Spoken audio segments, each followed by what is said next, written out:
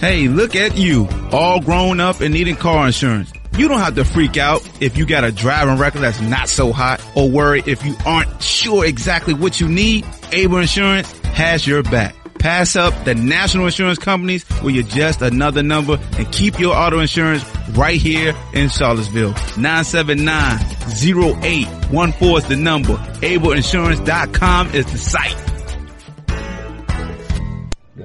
What up, though, Ball Hawk Show. Say it one more time. What up, though, Ball Hawk Show.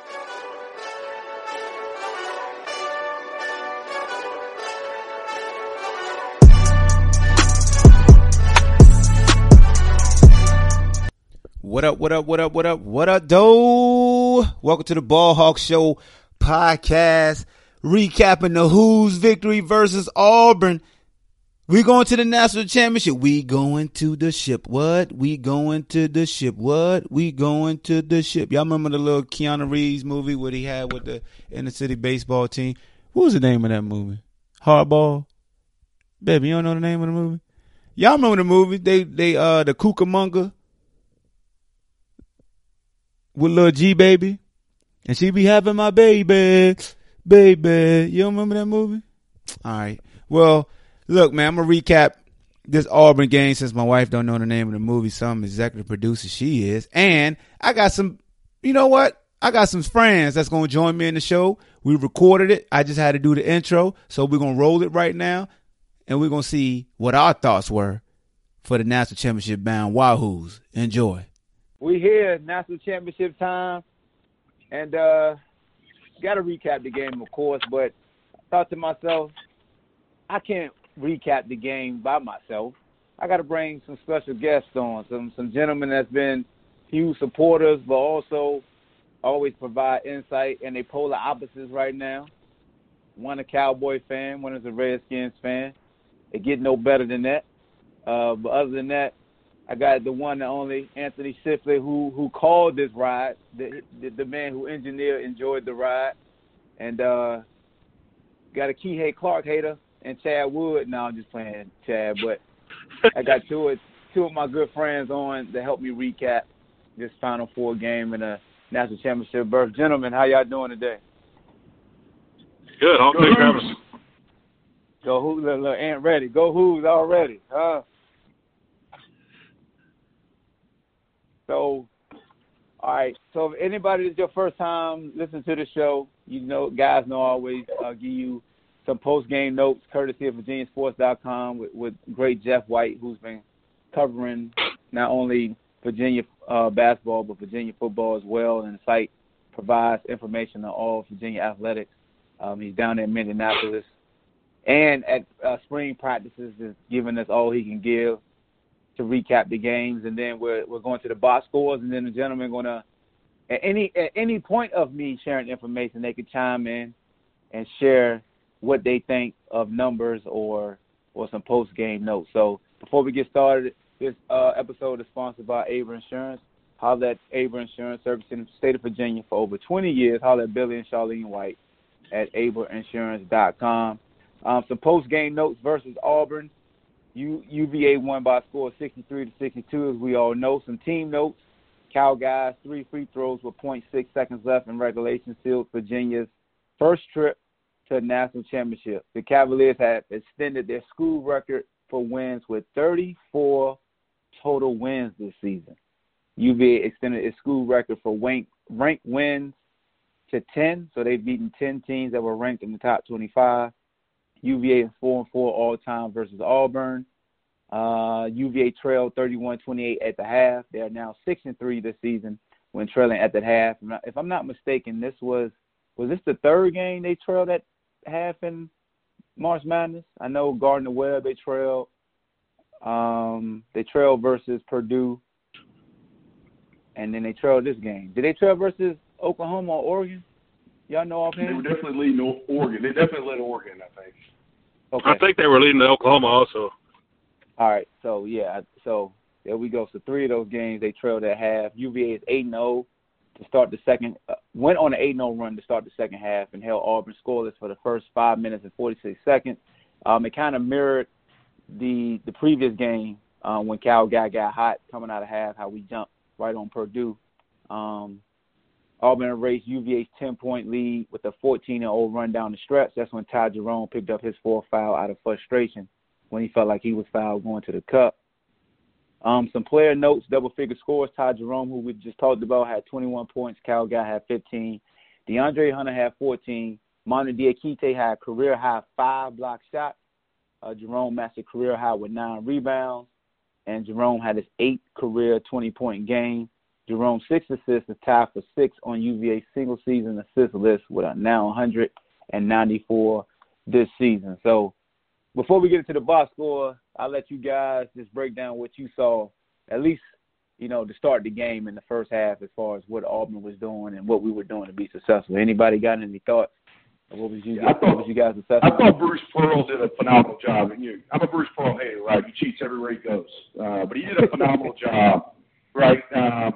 We can go on and on about that. But he did a phenomenal job. They ball faked very well early on, trying to get Mamadi off the floor. And it worked. Mm-hmm. I think Mamadi ended up with 5 blocks, but I think most of those were second half, if I remember correctly. I thought he did a phenomenal job there. He also did they weren't hitting shots in the first half because Virginia was forcing them out, to shoot 3 feet farther than what they're accustomed to. And that's what the pack line does. That being said, they did a really good job of getting to the lane that first half. I thought Bruce Pearl did a really good job, and I'll throw it out there. I do think Tony Bennett is the best halftime coach in the country. That guy makes adjustments at halftime. It doesn't always show in the first 3 or 4 minutes, but when you look at the end of the game, the second half, man, that guy knows what he's doing.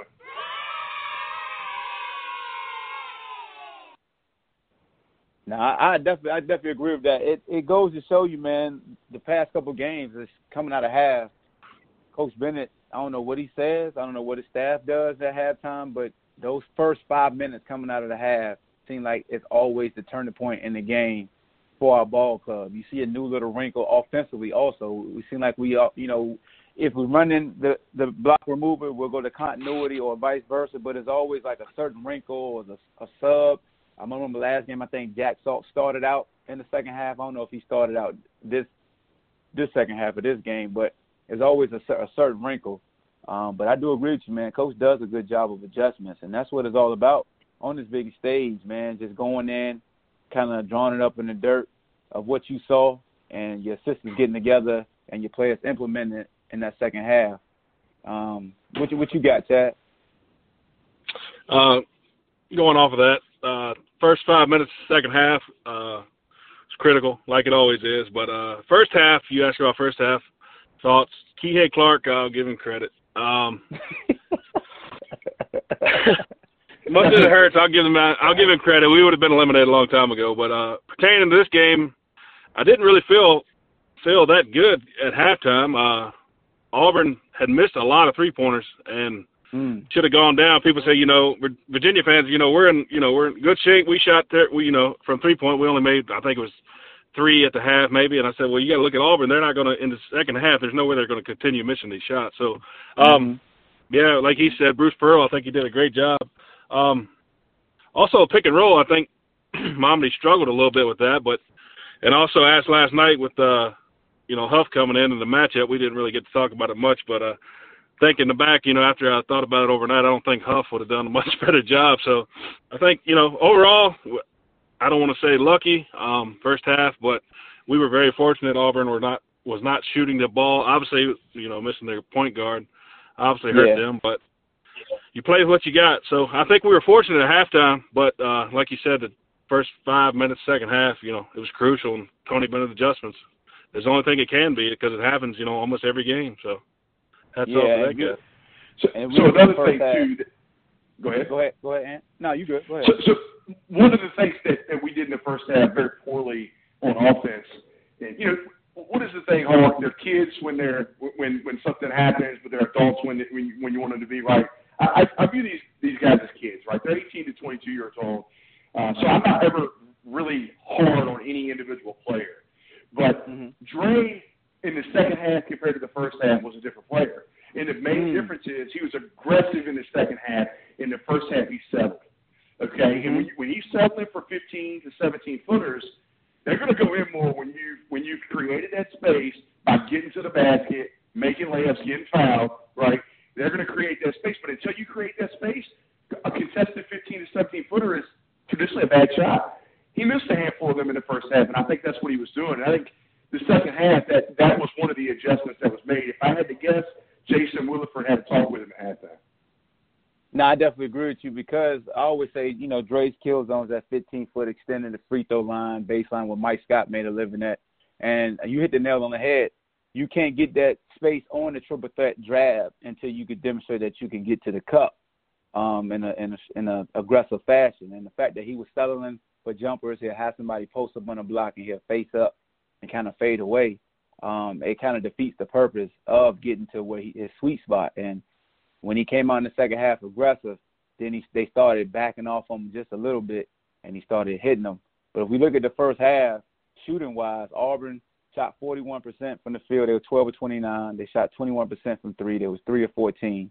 UVA was 12 of 28 in the first half. They shot 42%, and then they were 3 of 9 from three, shot 33%.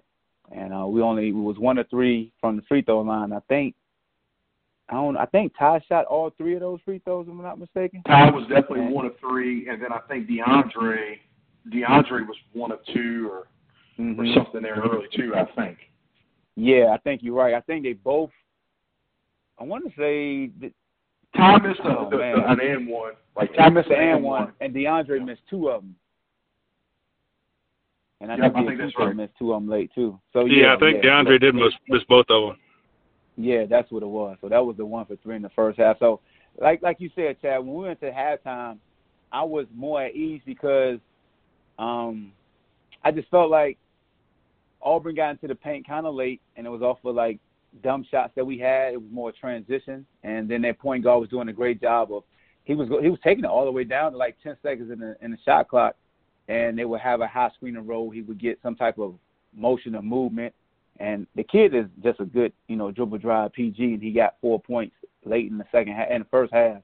That kind of gave me cause for concern. But the shots that Auburn was hitting, they were open threes, but we were running out kind of late. And like you said, they wasn't shooting that well. So I was kind of like, okay, we might be down, but we not playing our best ball. I'm always looking at DeAndre like, all right, he ain't playing his best ball. We only down by 1. Ty had to switch on. I saw Cal hit his first 3, and then he kind of, had a little, rut. And it was just a testament to Ty just keeping us afloat. Mondi wasn't the same Mondi the past 2 games. So all the things that were going wrong, we were only down 1. So then you come out in the second half, and we just turned up. It was Hunter. I mean, he was just going to the cup strong. Did he have a dunk on like the baseline or something like that? On a back door from Guy. Yeah, there you go, back door. Yeah, so. Yep, Guy got to the elbow extended, and instead of shooting it, you gave a little bounce pass to Hunter on the baseline. He dunked it. Yeah, I mean, I thought Braxton Key, he played 10 minutes, but I thought he was effective for what he did. Just his ability to just be physical. To help on the screen of rows and the hedges and things like that. He only played, like I say, 10 minutes. Jack Salt played 9, got a couple screens here and there. I know he got 2 real chippy fouls real quick when number 10 just flopped when he was trying to go for the offensive rebound. But Coach has been keeping this rotation pretty tight, and I have been surprised that we haven't played Jay Huff that much. But then again, it's like, I could understand why, just because a lot of the teams have been playing the smaller teams. Everybody's been like 6'8" or 6'9". So it's almost like we want to play our small ball lineup, and Kihei's been playing well enough to where you can't take him off because he's doing such a good job versus these smaller guards. And the good thing, Auburn's point guard was cramping up some. I mean, I'm not naive and dumb and not going to say that, Jared Harper was fully 100%. He was battling cramps because he's super quick, but he did hit 2 big threes off the bounce to kind of get them going also. But what do you guys think about the kid Bryce Brown for them, man? I thought he got hot late in the second half. he did that three he hit in the corner. It was actually similar to the three that Guy hit that put us down by 1 with 6 seconds left or 7 seconds left. They hit two very similar threes. They're big-time shots in front of 70,000 people, and millions more on TV. The background's different. I mean, Ahmad, you play ball, right? You know what it's like to play in your local gym and then to go play back when we were coming up in U-Haul, right? It was a huge difference. Well, imagine playing in JPJ or I forget Auburn's arena, but imagine playing in that and going to play in something 5, 6 times that size, whatever. It's incredible the way those kids were shooting late. The other thing about shooting and plays and running the offense, I mentioned the backdoor cut that DeAndre had, but that point guards both had two layups on the same play. Kihei found Ty in the lane on the left-handed pass from the wing on a backdoor from the opposite wing, and then I want to tell you, Ty found Kihei on the same play. Yeah, he did. It was the same thing. And, it was the same thing, and it was both from far out. Both of them found each other from like the halves. Yep. Long passes. Yeah, and when Virginia can create easy buckets, they're hard to beat. I mean, I know we things had the ball had to bounce their way at the end for us to win that one. But you got to think we found Ty found Diakite for an easy one there early. It was a little pump fake layup, and I feel like that was first half. And I just mentioned those 3 or 4 baskets, man. When a Tony Bennett coach team is getting layups, I'm telling you, they're hard to beat. They really are. No, they definitely are, man. So I want to talk about Ty for a little while, man. What are y'all thoughts on Ty, man? I mean, he did something that only Magic and Bird did, and that's with a stat line of 21, 9, and 6. It seems like in the first half, every time they hit a big shot, he responded with a big shot. I mean, if you look at the Purdue game, anytime Edwards would hit a big shot, it seemed like Ty would hit one, but it wouldn't get as much roar because his was so nonchalant, unassuming. Whether it's a long three from Thailand, shout out to Ant for the Thailand, or he just get into the basket with a floater with the and one. What are your guys' thoughts on just his ability just to rise to the occasion, even though he's not the dominant player for us is DeAndre, but I always say the dominant personality is Ty Jerome. He's the engine. DeAndre can out-athlete you, right? He can take over a game because he's a better athlete than you are. And combine that with the fact that he's super successful, super skilled, he can just take over a game in that manner. Ty does it differently. Ty took over the game across the stat sheet. I think he led the team in points, rebounds, and assists. I know he led the points and assists. I think the amount of rebounds more than. Okay. Yeah, you're right. That's incredible. That's incredible. I mean, you're playing on a team with an All-American and a lottery pick, and you led the team in all 3 categories. I mean, that's incredible. They both All-American. Both of them. Yeah. That is true. DeAndre's All-American as well. That's so. I guess channeled his inner Westbrook last night. There you go. Kyle's a hero, rightfully so. What he did is unmatched. It's incredible in the last 6 or 8 seconds. And he played a great game overall. Don't get me wrong. But Ty, man, he didn't want to lose that game. He's playing like a kid that is playing his last game every time he steps on the floor, and he doesn't want to lose. He did it against Purdue. And he did it against last night against Auburn.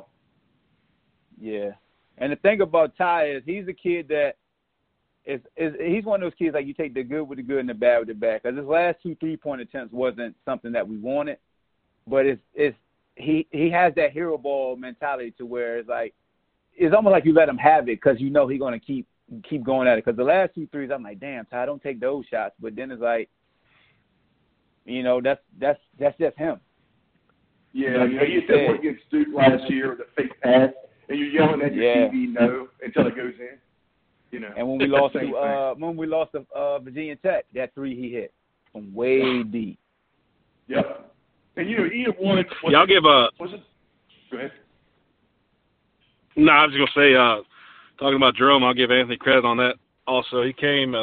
He said, this guy's gonna be special. Keep an eye on him. And watching the games, I really didn't see much, but now I'm starting to see what Ant saw a long time ago. But look, I think it was 21, 9, and 6. He shot 50% from the field. He almost shot 50% for 3-point. I think he was 4 of 9. So you combine that not only are you leading the team in points, assists, and rebounds, but you also shoot 50%, and you almost shoot 50% from three. Also, when they went on that 10-0 run, we were up 10. I believe it first started when he picked up his fourth foul. Am I correct? Yep, that first foul. Yep. They went on So some things, aren't tangible, but, he pretty much carried the team on his back last night. Obviously, Guy came up clutch, in the last, I don't want to say last minute because he played some big plays before, but, Ty Jerome definitely, he carried the team last night. Yeah, so, I think they should give Tony Bennett the keys to Monticello, right? So I want to start off with that. But I would not have pulled Ty at 4.5 minutes, 4:47. I'm yelling at the TV like, you can't pull him. You got to say, if you pull him for a second, maybe. But that 10-0 run, they 6-0 was first, 3 possessions he was out? Was a 6-0 run, I think.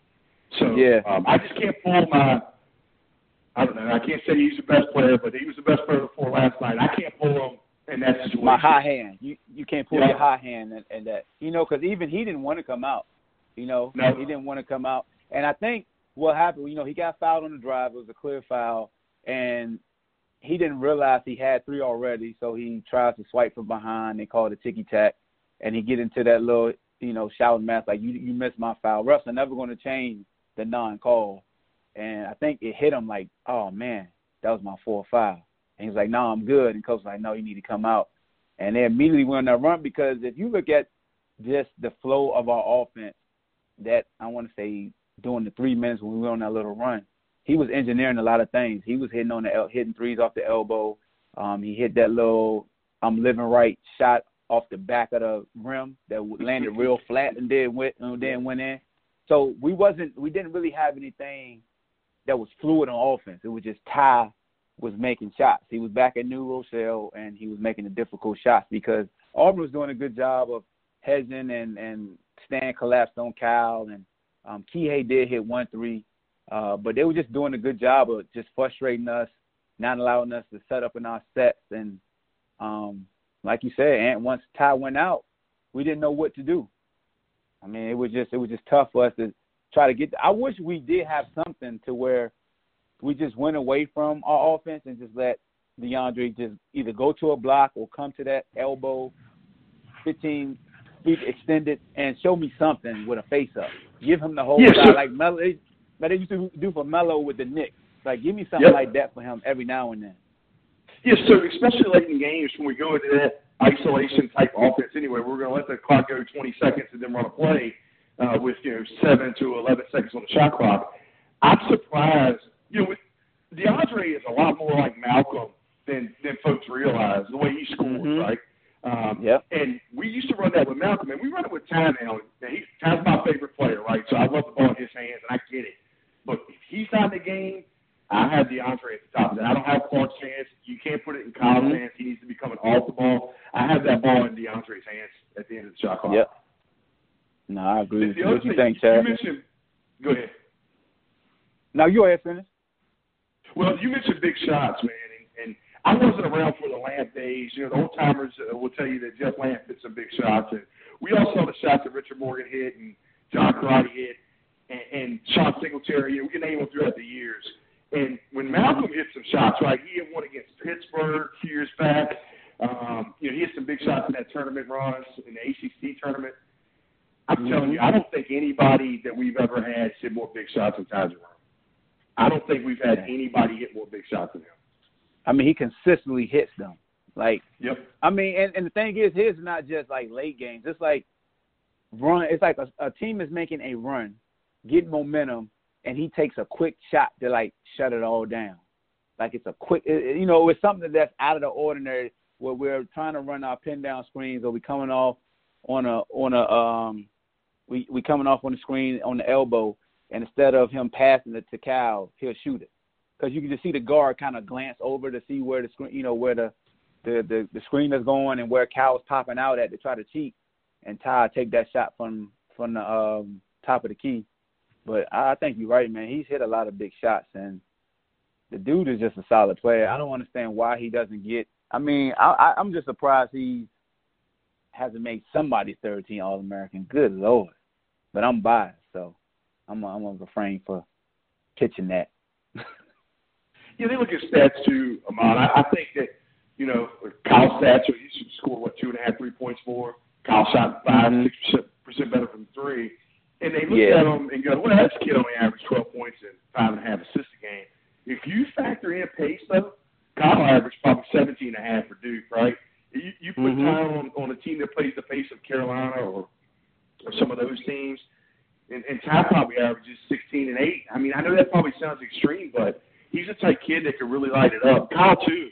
DeAndre. So I think some of those sports writers just look at stats, but if you watch them play, they're both All-American. All three of them are All-Americans. They're all the three best of them, All-Americans we've ever had. Yeah, man. It's a formidable big three. It's definitely a formidable big three that doesn't scare anybody, that nobody respects. Like when every matchup, and it's going like this with Texas Tech, people are like, oh man, y'all gonna have to worry about Texas Tech, man. Y'all, you know, every game, Purdue, hey, I don't know how y'all gonna match up with them Auburn. I don't know how you gonna match up with them Oregon. How y'all gonna match up with them? Now it's how you gonna match up with Texas Tech. It's so much of an unassuming team that, you know, no matter who we play, everybody's like, how we going to match up with them versus, you know, how they going to match up with us or how they going to attack us. It just seems like the narrative is always that we rocky, no matter what. We're going against a bunch of Ivan Dragos and they just killed Apollo, and you got to go to Russia and fight. Or you be Creed too. He DQ when he knocked you out, broke your rib. You're exactly right. It's sort of like an underdog mentality. We're the number one rated team in KenPom pretty much all year. We've been in the top 5 pretty much all year, and it seems like, you know, every game we play, we're billed from the national media as underdogs. But then when it comes time to pick who's going to win, as often as not, they pick Virginia. But the whole narrative is, I don't know how they're going to match up with Oregon. All of them picked us to win. You know, it's the same with Auburn. I think 6 out of the 7 of them, and what was it, USA Today or whatever, picked us to win. You know. Yep. Except Charles Barkley had flip-flopping. Hey, well, you picked know, us to win it all, and then he flipped to Auburn. Yeah, I know. Yeah, he would have got killed. He would have definitely got killed. He would have picked us over Auburn and stuck to his guns. But you know, I would have. You know what I'm saying? That's Charles. And, you know, going off the, you know, underdog mentality, you know, exactly right. Because, you know, now that we're winning, it's always an excuse, you know, why we won. You know, last night, referees, whatever, and then they're without their point guard. Then you go back to, we're going to be the first 1 seed to lose. You know, that was, you know, everyone agreed on that. So it seems like every round we advanced, there was a reason why. There was an injury. There was a bad call. There was, you know, overrated. But, you know, by KenPom, like you said, we're number 1. But, you know, I've never seen a team be this dominant. You look at ACC over the last 2 years. I mean, you know, obviously Carolina and Duke, they've had some good runs, but to a team to be so dominant, to be, I mean, let's just call it what it is, disrespected every round they advance. There's always an excuse of why. Not only that, but there's also a reason they're going to lose the next round. Mm-hmm. You know, we don't match up well here and here. Just like people are already saying tomorrow, we don't match up with them well.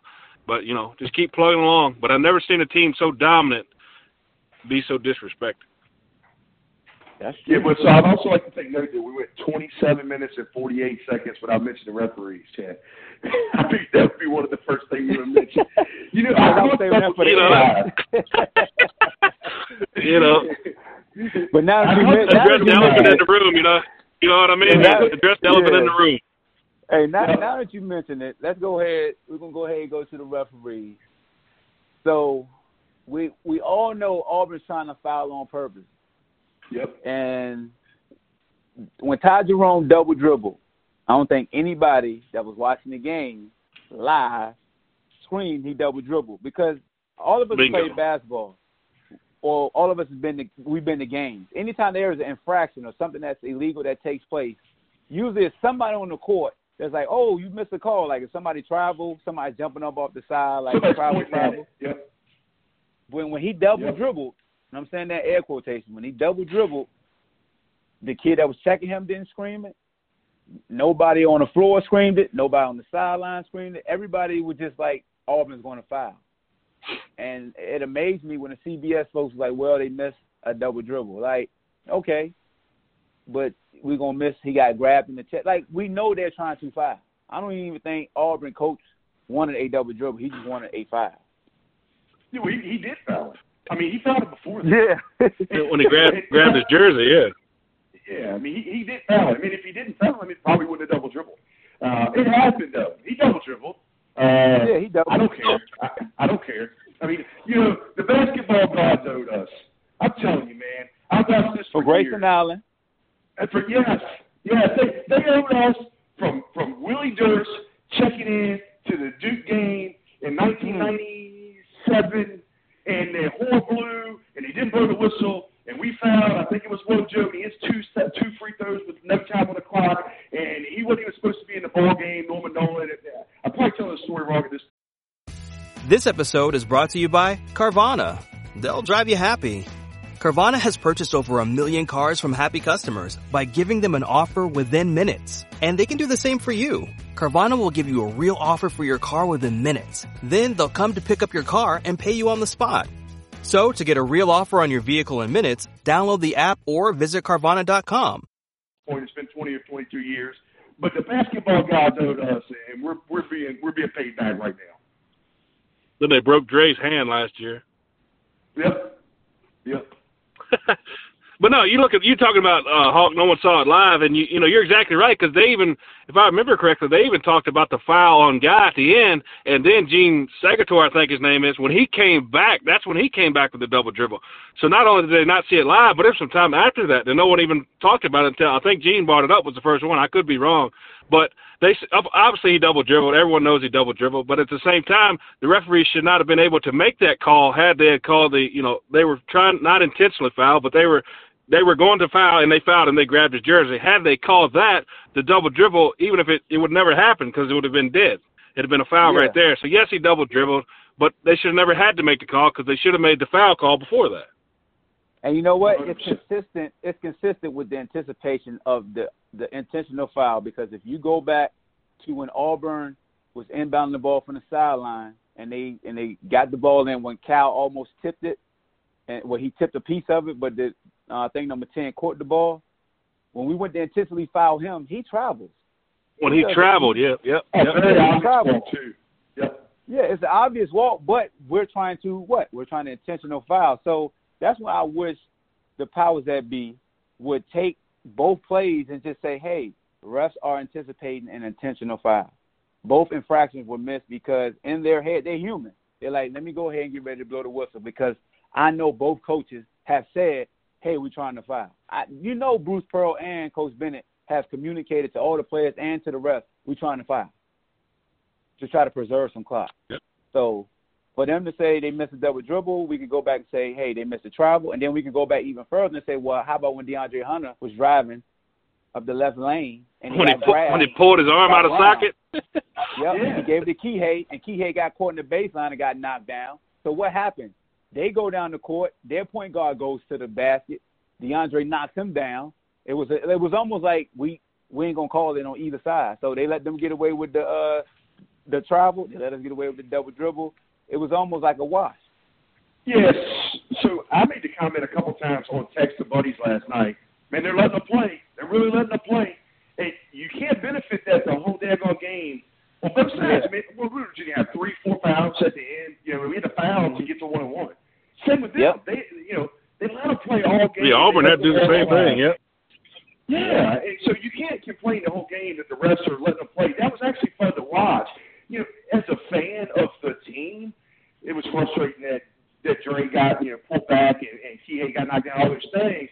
But if you're just a neutral fan, that's fun to watch when referees let them play a little bit. And you can't say, hey, man, they let them play, and then complain about it when they let them play, when it doesn't go your way in the last 6 seconds. Definitely. Well, yeah, that's coming from that. Go ahead, Chad. That's coming from Bruce Pearl. Just like he said in the post game.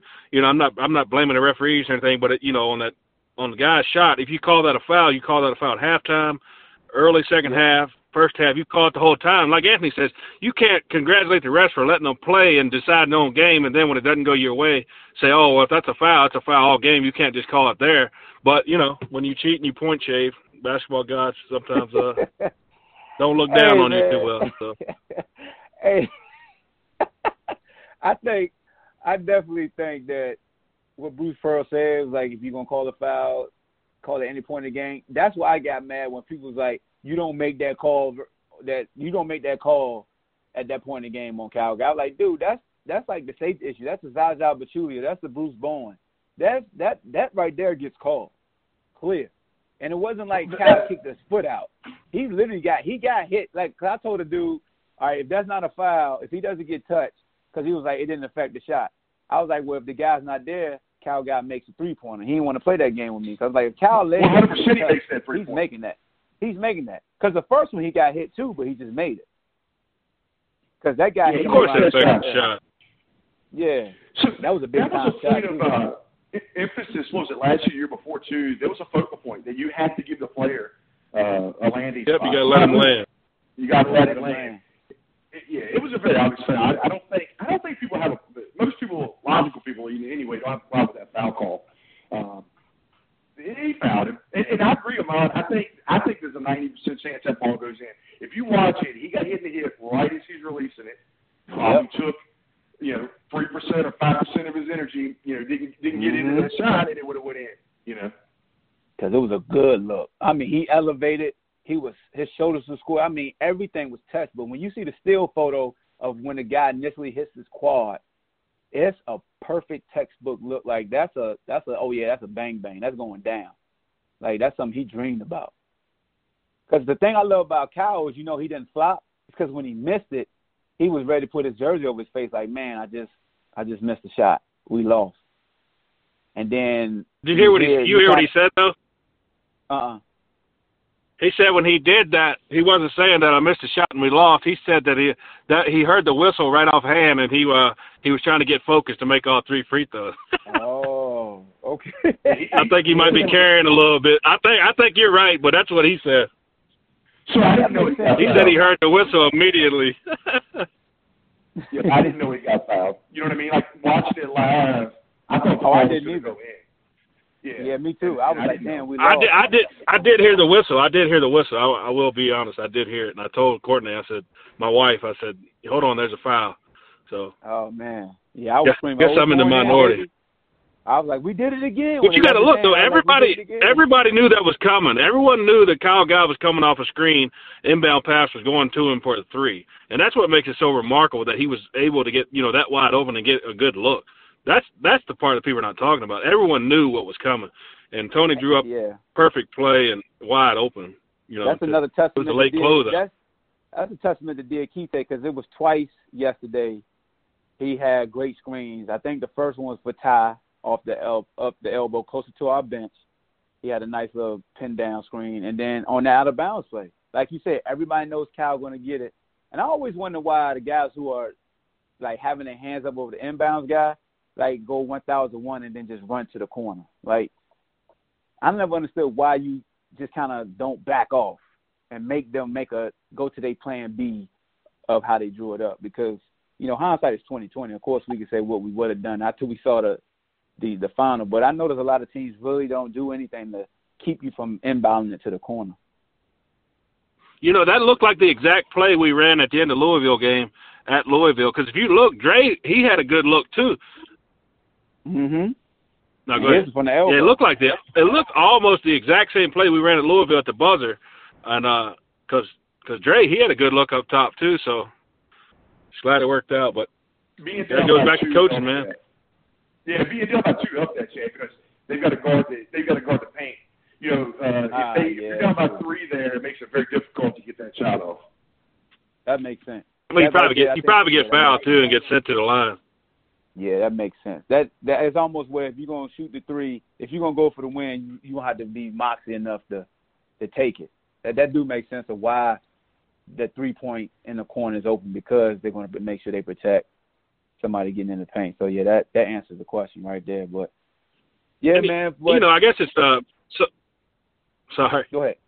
No, you good. Go ahead. No, I'm saying, all this, controversial calls. Now, I guess, the outlets have to have something to talk about. But really, if you look at each individual play or call or non-call, there's really not much to debate. I mean, there was a double dribble. There was a missed call before the double dribble, and it was obviously a foul at the end. So, I mean, all this controversy and all this, did he not? I mean, there's nothing really to debate. I mean, every call, was clear as day. whether you made it or you didn't make the call, the call was obvious. Yeah. Is there a rule that was anything supposed to happen when Kihei fouled their point guard before the ball was inbounded, like, or did they get it right by just, giving him 2 free throws? I'm not sure on the rule, but you have seen that called intentional before the ball's inbounded. Yeah. Somebody was like, that should have been called intentional, and I was like, I didn't know. Ant might know the rule. I don't know the exact rule, but I'm glad they didn't call it. That was a point of emphasis a couple of years ago as well, that they kind of put a stop to that. 10, 15 years ago, that was the norm. You fouled before, fouled it coming off the screen or curl. Now, I'm not sure the exact rule, but you're exactly right. I've seen that called intentional as often as it's not called intentional now. That would actually, as I was watching, I said, that's intentional. I was glad they didn't call it. That scared me. Yeah, that scared me. And we put their best free throw shooter on the free throw line, and they jinxed him because they kept saying he's made 17 straight. Then they put the graphic up. I was like, man, I hope they jinxed this dude, and he missed one. Well, hey, that's the second game in a row that, I know Klein was only shooting 69% or something like that on the year, but he's like an 80-some% career free throw shooter. This kid had made, I think it was 17 in a row, and they both missed the back end. Either one of those free throws go in, and their season's over, Yep. And you look early, I think the guy was, 60%? He made both of his, and then the guy was 80-something, Yeah. That made me mad. I thought that guy was going to be the one that was going to miss him. Me too. I think that was it Purified? I don't know which one of them it was. Let me check and see who was the guy that made the 2 free throws. But, I think it's the same one that pulled Dre. It was McLemore. The one that pulled Dre's arm out of socket. Oh, it was McLemore? It was McLemore. It was Bryce Brown who pulled Dre's arm out of socket. He yanked Dre. No, I thought it was the forward. I thought it was the forward. Nah, it was the guard coming off of Kihei. Like, it was basically like our pack line principle. Like, he had a direct line to the basket, and the guard came off of Kihei on the elbow and tried to rip the ball from Dre, but took his whole left wrist and pulled it. And Dre trapped the ball between his knees. Yeah, when that guy was 60% knocked down both of them, I said, well, tides might be turning against us. Man, and then Keith missed both of his. Yeah, at one point we were 3 for 9, right, from the free throw line. I think we might have been 3 for 9 when Kyle was going to the line at the end. We were. I think we were 3 for 9. Yeah. I mean, we were awful at the free throw line. We were awful. Yeah, and their free throw defense was horrible, too. At one point, they were like, 10 for 12. Something like that. But what you guys, we're going to got like 5 minutes left. What you guys' last thoughts on just the run this year? And we both don't really know too much about Texas Tech. I mean, we're not going to sit up here and try to make this a preview show, but that's why I said I wanted to keep the focus on our squad. But overall, thoughts on the season this year. I know, Ant, you had a write-up that's basically been like Nostradamus, to where I want you to play my lotto numbers, because everything you kind of predicted from the averages pretty much came to light. I mean, you said from day one, like, this probably be one of the best teams that Coach ever had. And I was like, what the hell is Ant talking about? Because there's no names that jump out at you. But I'll let you take the floor. I'm not going to talk too much more. But what's just your thoughts on the season as it unfolded so far? So, man, it's sort of like a dream, Ahmad. A lot of that prediction stuff that goes either way. You win some, you lose some, you get some right, you don't. I did. I hit a lot of them this year. Last year I probably didn't. Nobody's talking about that right? So the biggest thing that is different about this team is talent. He's got 3 guys, maybe 4, that'll play in the NBA. Not this year, but eventually. He's got 3, maybe 4 that will play in the NBA. How many times have we ever had that in Virginia? Even the greatest team that I personally had seen up to this point at Virginia, the Malcolm Brogdon and the Justin Anderson year before he got hurt, how many of those guys were going to play in the pros, right? Justin and Malcolm, I think, was it. And Justin that year was, and Justin got hurt, right? And then Malcolm still had a year left, and, before he was the Malcolm that we know him as now, he was good then. He was great then, but he wasn't the Malcolm he was the next year. Next year, yeah. Yeah. And so what we got this year, and I realized that, technically Jerome Guy and Hunter's technically only a sophomore. They're in the same class, though. that team's not coming back. That team's playing. They're going to be playing, for pay next year. NBA, two of those guys are going to be getting paid. And I don't remember the last time. Have we ever had two guys drafted in the first round in the same year? If we did, it was in the early 80s. Yeah, I don't remember. I'm not a historian in basketball, but it doesn't jump out to me when two guys have been all season projected to go first round. Like, Ty's been in the top 25 all year. And then before the ACC, I want to say right before the ACC tournament, I saw some publications where Cal was a couple slots behind Ty. Yep. So that made three guys potential true draft picks in one class. I know folks will say, well, you had London, you had J.A., and you had Malcolm, but London wasn't the London that where we fell in love. Like his last year, that wasn't the same London when Malcolm was in his last year. So if you take the best version of each one, like this year, these three, the way they've been playing, we didn't see the other three playing at this level at the same time. They took turns. Like you said, it was Justin that dropped out. Then he got hurt. Then Malcolm started stepping into that role. Then the next year, Malcolm. But then London trickled in some games. And then when Malcolm left, London took over and became who he was. But I agree with you, man. And Mamdi is the enigma. He's the one that you just never know where the hell he's going to end up at. Hey, so there's what I missed on. I said when he was a redshirt freshman that I thought he'd be a lottery pick one day. And so there you go. I missed on Mamadi. I'm still waiting. But that's still going to be possible. Yeah, he's showing that he's a something to be. And we've been saying this since last year though, and that if Mamadi can stay out of foul trouble, he's gonna help us. That was always our knock on him. Damn, he fouled a lot. If he stay, the shot block too, man. Oh my God, yeah. But Chad, what you got to say besides sorry to Kihei Clark? Other than that, what you got to say about the year? Man, Anthony was right on Kihei. But over the season, our big three have been, somewhat consistent. But when you got guys like Kihei locking down, and then you throw in Diakite, those are the main reasons why we're this far. But either way it goes, what happens tomorrow? Obviously we want to win it, but the season has been special, borderline unbelievable. I mean, we all knew Virginia's good, and we all knew more than likely they were going to get a 1 seed. But to win the way they've been winning the last couple of games, if a team makes a free throw, the season's over. But for some reason the ball doesn't go in, and you still, have a little bit of borderline magic on your side. It's been a special season. Obviously, we want to win tomorrow, and I think we will. Throwing that out there, 57-53. Dre's gonna have 21 points. But I think it's been special. It's been a fun ride. It's been a fun ride either way. And we're taking, as Ant says, enjoy the ride. We're taking it weekend to weekend, day by day. But I think, we're going to look back on this season regardless of tomorrow. And, I don't think we realize how special it is right now. But years down the road, I think we'll realize it. But, yep, we're cutting down the nets tomorrow night, by the way.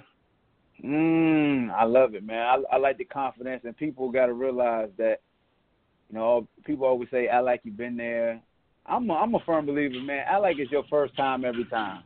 Especially when you be busting your hump. Like, celebrate. Y'all, I mean, you guys know me with the football program, and people always get mad when they play the swag and surfing and the guys be doing their little dance on the sideline. It just reminded me that it's a game. Like, sometimes we take it too literal that we want to be serious and even keel and don't want to show too much emotion. And I think that's the one thing that's gotten this basketball team through is, their composure is contagious.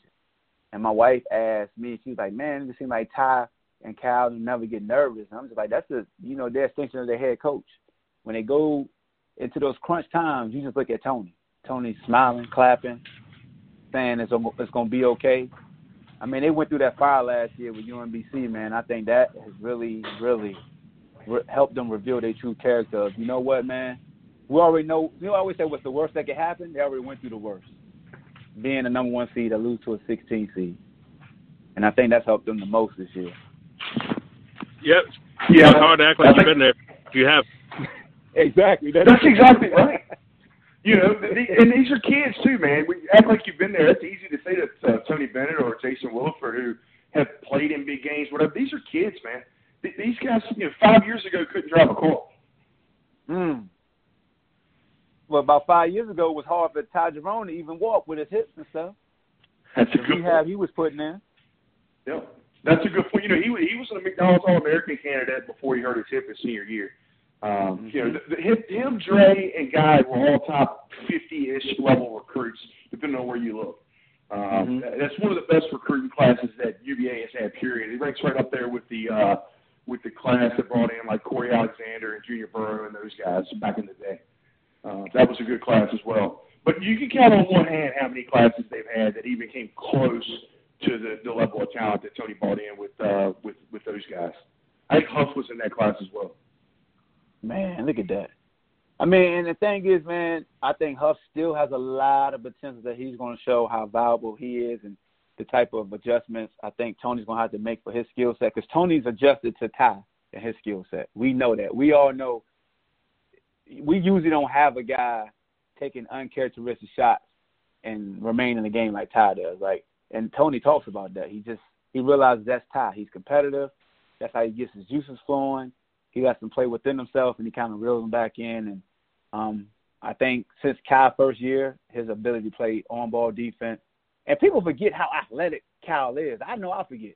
I mean, when you go back and look at his high school mixtape and him doing the double tap dunk when he tapped it from his right hand to his left hand, and his McDonald's All-American dunk contest moves, I mean, you just forget that he's a playmaker. And it comes out to when guys are running him off the three-point line. He has a no-look passes and things like that. So he can jump out of the gym. He just jumps off 2 feet, and so you don't see it in games as much because he's a 2-foot jumper.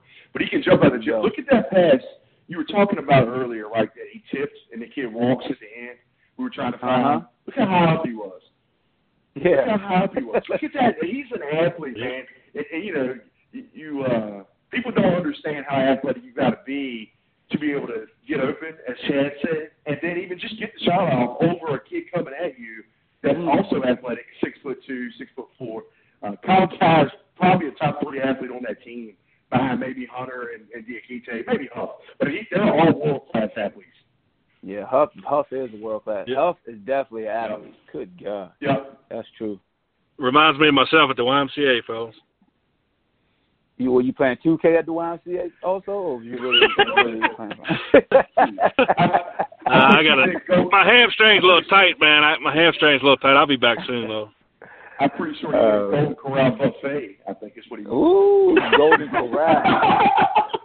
Boy, going all the hey, way we're getting late here, fellas. Which one of you send to your private jet to pick me up in the morning? Hey, I won't. I don't have one. Let's see if Carlos. Nah, man. I'll be on the jet tomorrow. It won't be private. It won't be to Minneapolis. All right, yeah, man. Look, I definitely appreciate maybe next year. Fellas. Appreciate both of you fellas for coming in, man. ACC Sports Talk, head honchos who be getting all y'all banned and flagged. It's these two guys. So if you ever end up in Facebook jail, y'all look up both of them. I said their names earlier. If you didn't remember it, cause I'm not gonna repeat it again. I'm not gonna snitch. No, I'm just playing. They don't do that to you. Oh, shout out to Fire Ham. Hey, thanks for having us, man. I enjoyed it.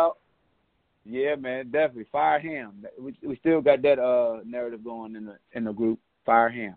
Fire Ham. No. Hashtag.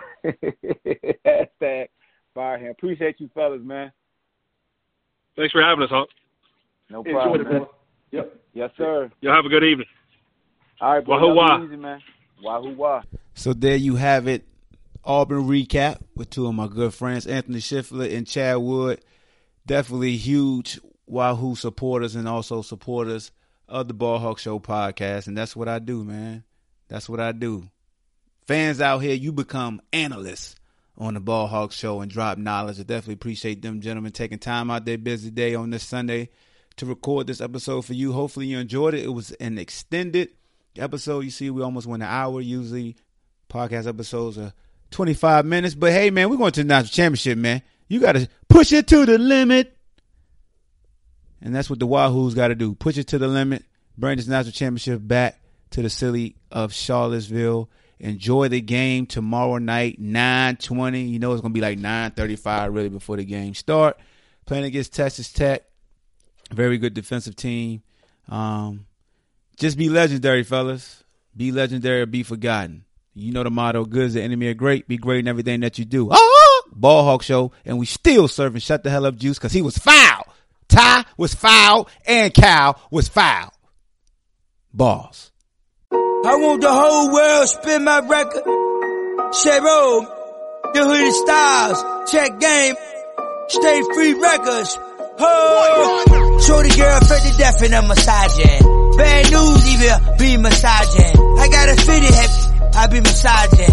Pinky rings on my finger, I'm massaging. I got a speedboat content cause I massage. I coming through about a whole Econo Lodge. I be massaging, I be massaged. I'm coming through with Cadillacs and massaging. Yeah, boats I'm constantly massaging. I got GPS's, I be massaging. I catch croaker fish cause I'm massaging. I like a macaroni plate, I be massaging. Even oodles and noodles, I be massaging. Straight out the ghetto cause I'm massaging. I got ice around my neck cause I'm massaging. Or even gold teeth, I'm massaging. A pinky ring iced out cause I'm massaging. I got $100 million, I be massaging. I got $10, I be massaging. I got $1,000, I be massaging. I got 22 cents and be massaging. I take a penny and be massaging. I tell shorty girl fat, I be massaging. Your big cute, I be massaging. I be massaging, I be massaging. I got a GPS steering wheel massaging. Whole share road chain be massaging. I got a Uzi, I be massaging. I got a 12 gauge pump, I massage. I got 100,000, I massage. Ain't broke, I be massaging. I stay paid, I be massaging. I stay late, I be massaging. I hit the pool all night cause I'm massaging. She wanna come through loaded and massage. Whole team, we massage. Bad new party constantly massage. Ain't no joke, I be massaging. Even the bacon and eggs, I be massaging. Polo shirts, Chateau Adidas, I be massaging. I love you, sweetie cake. Spin my record, let me give you the game. On how to get rich. Take a penny and flip a penny. Then 40 billion. Why? I be massaging. What? Car steering wheel. I be massaging.